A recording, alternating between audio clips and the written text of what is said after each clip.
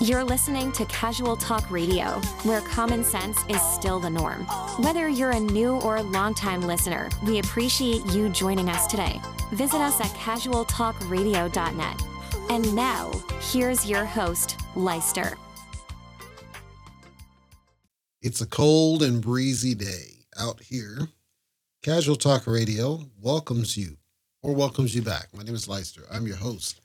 It's a cold, very breezy, very windy, to the point it's like you're wondering, when is it just going to figure itself out and start snowing? That's how cold it is. I woke up early this morning to weird noises coming from my patio. Turns out the lighting that I had out there, which is for holiday, the lighting had shifted and was about to fall off the patio. And I wasn't really happy about that, but I noticed how strong the wind was. I figured, okay, it's just wind. No, it was freezing wind. So I had to get out and at least settle the lighting. I couldn't fully attach it for multiple reasons, but at least settle the lighting so it stopped doing what it was doing. You know, this is like 4 a.m. in the morning. I got it settled, went back to sleep a little bit, got back up, and I noticed something.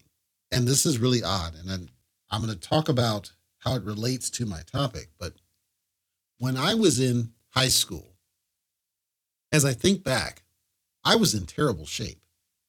I could run fast, but I couldn't sustain it. I just couldn't sustain. So I could blitz at first, and then I had to take a break. I just couldn't sustain. I was in horrible shape. Now, mind you, I was probably about 160 pounds soaking wet. I was not, large or any of this. I just was not in good shape. And I assumed it was a lung issue or something else. And certainly there were times when I would get set off if I ran or exerted myself and I would start coughing. But this was just weird. I was never able to keep things up. When I would play certain sports, then like badminton, I could do badminton pretty much all day long. I would sweat, but I would never get winded, tired, worn out. This told me that there was differences in being in shape. And I didn't appreciate this till I was much older. But the truth is, my upper body was always in decent shape. My lower body, although muscular, I would argue was not nearly as in shape as it probably should and could have been. Muscular, yes, I could leg press 500 pounds. So it was never that I was having a hard time with my legs. It seemed like it was just, whatever reason, running was really doing something. And I went to a chiropractor. This was years ago. This was 2012, 2013. I went to a chiropractor, and the chiropractor gave me the impression, and I never did verify it, but gave me the impression that one of my legs was slightly longer than the other. And if you don't know, when you are running and there's an impact, because your feet are hitting on impact as you run, there's an impact. Well, the impact is expected to be even, and you create a rhythm, and that's what helps you keep speed, keep pace. And the theory is having mismatched length of leg was causing more exhaustion because I'm not in rhythm, so I'm not able to float like I normally might have done. I remember when I got older, so we're talking 20s or some odd, and I went on a slight run to chase after an animal and bit it, fell, didn't feel good. Well, here where I'm at, I'm pretty much forced to I can hit the elevator, but it's like stupid to do so. So I usually take the stairs. And before, just doing stairs, I'd say four flights. I'd be dead tired by the time I got to the top. In pain, not completely immobile, but I would be in pain, certainly, not feeling good. Now I can take them and it's nothing. I can do brisk walk, run. Running is a little bit questionable because of a different issue, but that's because of age. That I know. But it's nowhere near the fatigue that I once had. And I realized what changed. Two things changed. Number one, diet absolutely changed. I shared on social media, because I was teasing somebody I'm aware of about my current breakfast. I was showing and For people, and there's one person in particular named John, if he's listening or somebody that knows him listens, he'll tell you, nobody cooks a better breakfast than I do. I mean, it's just what it is. Leicester is the master of breakfast in all of its form. It comes out perfect every single time. And so I've switched breakfast diets and I focus on breakfast more than the rest of the meals. And I've been doing largely the same breakfast and I'll cheat every now and then, but largely the same. And it's going to be sliced avocado, scrambled eggs, perfectly, mind you, scrambled eggs, and bacon. And sometimes I'll go high on the bacon. Sometimes I'll go low. Applewood, if you're curious. I start out with just yogurt, coffee, mostly because the coffee is for energy. The yogurt is for gut health in preparation for the breakfast. Then lunch is usually something light. It's going to be a sandwich or something easy for a different reason. There's a different issue. Dinner, I'm not nearly as heavy as I normally would have been because I learned the heavier I go on dinner, the worse I feel when I'm about to go to bed. All of this got me thinking. Diet was the key all that time, and I never realized because when I was in PE in school, physical ed, they had a candy machine out there at the lockers, and I would every day get a Twix bar before doing the day because it would give me the energy. Of course, it's not good energy, but it would give me the energy. And then the notable story about the fact that there was a whole period of time, I think it was a year, when I would eat a full medium pizza by myself, 2-liter by myself, breadsticks by myself, little sleezers, if you're curious, just because. Obviously, that's not really that good. Jack in the Box, we would eat Jack in the Box like crazy, friends and I. And so that was the key the whole time. Now, I knew diet had to be certain things. What I didn't appreciate was that I didn't have to eat like a rabbit, but I could still eat foods that are good. And if I picked the right foods at the right time with the right prep, I could feel better without half trying. Because I don't work out as heavily as I used to, but I feel like I do. I feel, body-wise, I feel the energy is there that I lacked before. It's an aha, because I certainly have more energy. I don't have nearly the energy I had when I was in my 20s, but that's because I was drinking like energy drinks all the time before I gave that up. But I certainly have more energy than I did in like my 30s, some odd, way more. And I'm old, dirt old. Well, as I was thinking, this is my topic and the reason I told that story about diet, I have another book that I purchased in my expanding library of such. These are going to be, somebody's going to, well, it's different because people don't appreciate books anymore. But I have a growing library of just what I think are quality books for quality people that I didn't want to deal with online where they could be edited, censored. I didn't want to deal with it. I wanted the physical piece of something so that no matter what, they could never be modified. The truth can never be lost. And I've been doing some coverage of some of these. And one of them that came up is for a person who, when he passed, it really hit me. Luther Vandross, The Life and Longing of, by Craig Seymour. And I didn't know this book was out, and I saw it, and I was compelled to purchase it because I think so highly of him, not just as a musician, but as a person. He was a great person. And that one hit me, just like Prince hit me. Luther hit me. Lufa hit me. And I wanted to share a segment of the book because it was something I was always curious about. And it didn't click to me. And I want to give you the background, give you the preface here. There was a point where Lufa had gone on Arsenio Hall. And he actually did an a cappella, one of his songs, because he said, he doesn't need the beat. And he killed it, as he always does. And he looked normal, didn't see anything wrong. He came back and he was large. Like he had gained significant amounts of weight. And it didn't affect his singing. It didn't affect his performances, but it was surprising to see it. It was surprising to see such a drastic weight gain in such a short period of time. And I never knew what happened. Later, he comes back on the show, and I'll never forget this. And Arsenio made the statement, quote, "You thin, man, you thin." And everybody's clapping, and now he was so slimmed up. But then the slimming kept going, and he was getting thinner and thinner. And I was concerned. It's like, why, what was going on? And I didn't really know. And there's more to the story that I'm not going to spend time on here. But there was just one segment I wanted to share because if anybody else didn't realize what was going on, I think it helps you realize that these are normal, with the exception of Kim Kardashian. These are essentially normal people.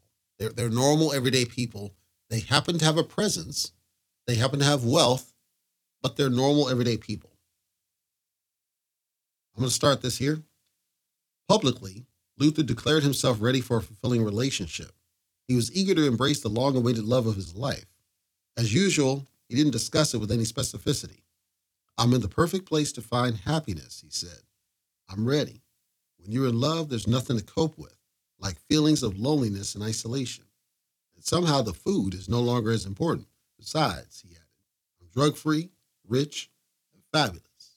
This is a person who's smiling inside, right? This is a person who's coming across as they're happy with where they're at.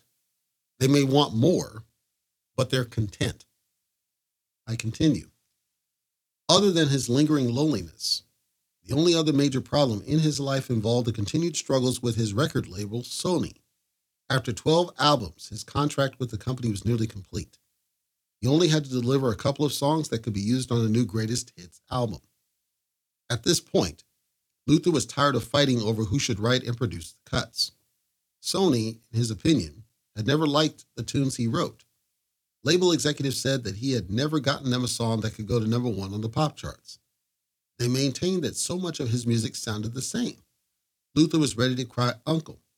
He told label executives, okay, fine, show me the songs I should have been recording all along. Show me where I was deficient in my whole career. For one of the new cuts, they put Luther with one of the hottest new acts around, the man who was singularly refashioning contemporary R&B, R. Kelly. What was so awesome about R. Kelly's talents was that his songs had such breadth and range. He could do a tawdry sex you up romp like his smash Bump and Grind, then switch up and deliver an uplifting gospel-inspired anthem like I Believe I Can Fly. A song he did for Michael Jackson, You Are Not Alone, topped the pop and R&B charts. Kelly seemed like the perfect person to help freshen Luther's sound. Luther met R. Kelly on the night of the recording session. Kelly hadn't sent Luther a tape of the song before then. He wanted Luther to learn it fresh in the studio. He played the song titled, When You Call on Me, Baby, That's When I Come Running, once for Luther, who thought, that has a pretty melody. Then Luther said, let's go. Point me to the mic. The song turned out beautifully. Not only was it one of Luther's most evocative performances, some of the lyrics also encapsulated what had been one of Luther's strongest appeals over the years. The way he related to so many of the female fans who, like him, had everything in life going for them except love. It doesn't take much for me to know when a woman's lonely, Luther sang, especially when I'm all alone myself. Though it was an artistic triumph, the tune failed to even break the R&B top 30. Luther left his record label of more than 10 years on a downbeat note rather than a high. Now it was truly the end of an era. Stop. Two takeaways of that segment here. Number one, you're dealing with a guy who, for the vast majority of his career, put out classic after classic after classic after classic, and for his record label, it was never enough. Never enough. They wanted number one. The pressure was on. This was a message that was communicated by multiple artists over time. If you remember, when Prince turned into the artist formerly known as, he was having fallout with his record company for similar reasons. Multiple artists have had this issue where it's their passion, it's their love, it's what they want to do, is to sing and share with the world the musical voice, but then the business of it comes into play. Remember what TLC said and what Left Eye said about the business, the music business. It's not what you were told and you learn, but it's not what you thought when you're getting in there and when you're young. New Edition went through the same thing. A lot of artists at that time and around that time went through the same turmoil of fighting your record label and learning, arguably, the way the business works, as then you are subject to what they want you to do. And it's no longer your passion. which is why it was such a win, arguably, for people like Snoop Dogg to purchase Death Row after so many years, to take over and finally lead some of these things. When P. Diddy was at his peak, P. Diddy was not at his peak when he was at Arista. P. Diddy was at his peak when he started taking stuff on his own. Then he became that guy. He became the one looking for the number one out of his acts, and none of them were ever satisfied. My point is that the business, the music business, has been the same, and Luther was no exception, despite how successful he had been. Remember, this is a guy who was selling millions of records. It didn't really matter. The record companies always wanted number one. They always wanted you to surpass and surpass and surpass and surpass. Very few artists have managed to do that. It just is what it is. I continue. He didn't spend much time thinking about his years at Sony, however. He had soon moved on to a new label, Virgin Records, home to the Rolling Stones, the Spice Girls, David Bowie, George Michael, and Janet Jackson, with whom Luther once recorded the duet, The Best Things in Life Are Free, for the soundtrack to the movie Mo Money. Luther liked the way of the careers those acts have been handled, so he's pleased to be there. Virgin offered him complete creative freedom, and Luther felt relieved that his artistic instincts were being trusted again. I'm thrilled to have an association with Virgin Records, a company which I've long admired, Luther stated. Their track record both internationally and domestically excites me and fills me with passion. They love their artists, and that's that. I'm glad to be part of their family. He also reiterated his primary career goals. I see my peers, Whitney Houston, Mariah Carey, Richard Marx, and they've all had number one records, and I want one too. It's that simple, Luther said. My eyes are really wide open now for my career proceeding. What I have to do is make the music I have faith in. And after that, someone has to serve as the carrier of that music to the most people who potentially will hear it. Luther titled his first Virgin album, I Knew. It contained the most diverse blend of music that he had made in years. He seemed to be trying to please all the different musics and all the different types of listeners he had picked up throughout his career.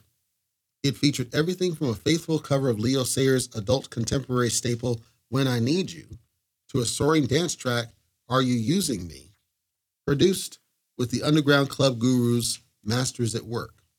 This marked a glorious return to the dance floor. He explained, I started out, with Never Too Much and Glow of Love and Searching, all big club hits at the time, and I really enjoyed that.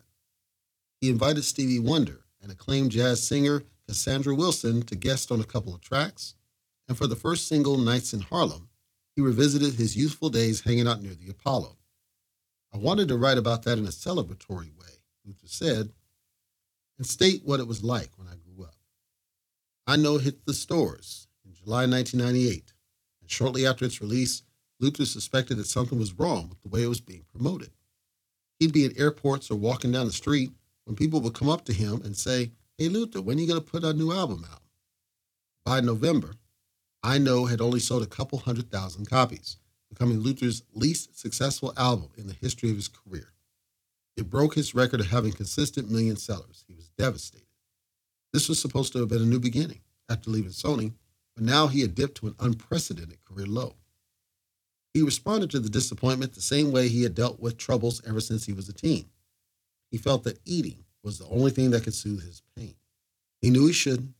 He was well aware that as he got older, carrying such excess weight became more and more dangerous. Most perilously, it inflamed his diabetes, the condition that already had taken his father, brother, and sister.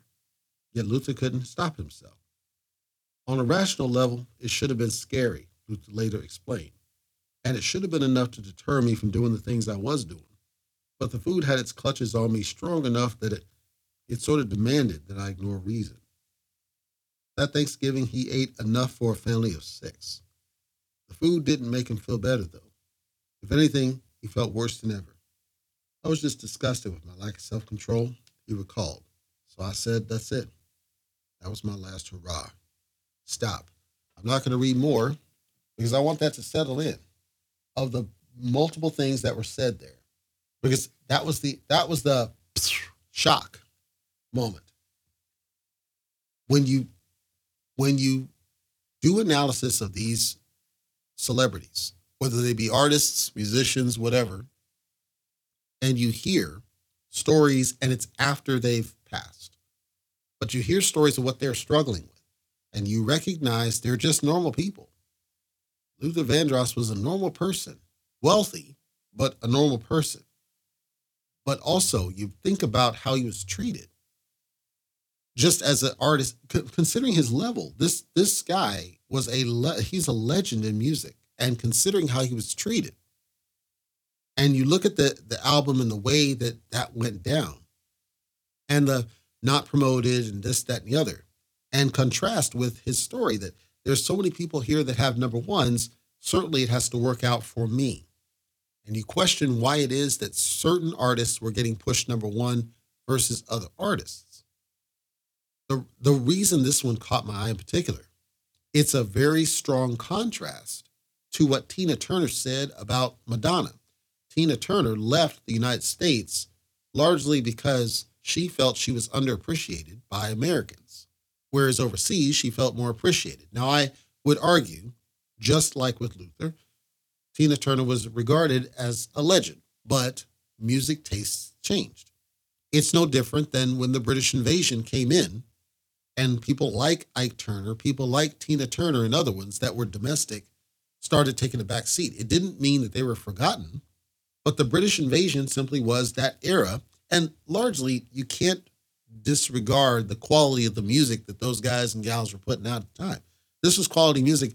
Even if I say Elton John, who I'm not really a fan of Elton John myself, but I recognize just how talented the guy was for that period of time. America, Tom Petty, all these other artists that start coming up that nobody had focused on. I think people in general wanted something different out of music.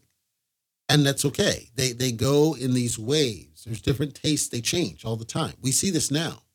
I listen to today's music and I think it's terrible. All of it. Compared to what we used to have. Because I don't feel like I'm being told a story by the vast majority of them. It feels like, and I can sense, they're just kind of going through the motions. They're reading words off a page along to a beat. That's fine for those that like that. I like to experience a story. When you think about people like Lighter Shade of Brown on a Sunday afternoon, they're telling a story, and you can picture in your head with how well they're telling the story. PM Dawn, Set Adrift on Memory Bliss. I could go on and on.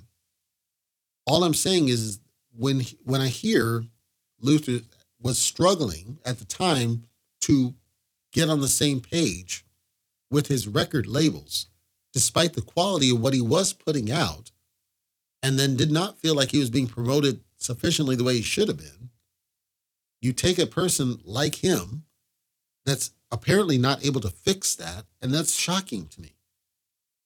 And Michael Jackson, if I contrast, Michael Jackson, when he took control of his situation, I think, and then bought the Beatles and et cetera, I think it was the smartest thing he could have done. And questions of why Luther couldn't have done the same. Was there something else going on where he wasn't able to partition it out and take ownership and say, I'm going to make a stand and make my own company? I don't know. I'm saying I was moved by the story. I was also moved by hearing, which I didn't know, that so many of his family had passed due to this situation, and that made him vulnerable to it, but he still fell victim to this because of something that was happening to him where he felt, this is my only out, this is my only recourse. So then when I look at the Arsenio visits, the first visit, this is a person that looks like he's happy with what he's doing. And then he had gained so much weight, and I couldn't piece it together. It didn't make sense.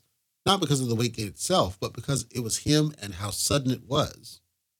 And then the third, when Arsenio was extremely excited to see he had dropped the weight off, and it seemed like he was keeping it off, but then the weight seemed like it went extremely off. He was getting extremely thin, shockingly thin. I remember when he did the tribute to Smokey Robinson, he was real thin. Remembering Whitney Houston that one time when she went up on stage and she looked like skeleton. She was just skeleton. That's what I saw of Luther when he went up that time. He was skeletal at times, and that was frightening to see. And it was frightening to see and sad to see and hear that he was struggling with this behind the scenes. And all I'm sharing is they're real people too. They're normal people. They may not seem like it because they're out of reach, right? They're over there. They're wealthy. But it's not even about the wealth. They're still normal people. That they're physical. They're human. They're normal humans. And they deal with physical ailments just like you do. The only thing they don't struggle with are money issues, but they work for that, except Kim Kardashian. These other ones, they work for that money. They worked hard to build the brand that got them that money. It wasn't that it was just given to them for the most part, Donald Trump or whatever. I'm talking in the framework of Luther Vandross and these other artists that have left us too soon. So what did the money really get them? Not much. In some cases, like Michael, he was able to set his kids up for life. But how's that any different than somebody who's working a 9-to-5? And it's a dual family, let's say, income, and you're taking care and setting your kids up for life. How's that any different? It's not really. The only real difference is that there's levels. There's levels to how much of that wealth. And people like you and I may have to work harder to build generational wealth for those that come after us. We may have to work a little bit harder. I personally I don't necessarily have that problem. But if I did have that problem, hearing a story like this would inspire me. It would inspire me to simply work that much harder and try to avoid those mistakes. When I said at the top of the show, I don't want this kind of material digital because I don't want it edited, censored, or whatnot. Do I think somebody's going to edit Luther's book? Maybe. We've had book destruction already. They were censoring children's books not long ago. It's possible. This is offensive to a certain group of people, so we'll just edit it and take these pages out or whatnot. It's possible. That's a real thing. It's a real concern. It shouldn't be, but it is. But the stories told here, not just him, but otherwise, stories from the past. When we hear from people of the past, whether it offends us, whether it bothers us, whether it sickens us, whether it makes us sad, we should feel those emotions. We should appreciate what they make us feel. Because by feeling those emotions, it should inspire us to either do the opposite or do the same. The inspiration piece is what's missing. Nobody's inspired to do anything because they're afraid of truth. They're afraid of hard truths that make us sad or angry. And we shouldn't be. I do think society struggles with what I just described. And I do think that the demise of people reading physical books plays a factor. Tinfoil though I may be, I hold fast to what I believe.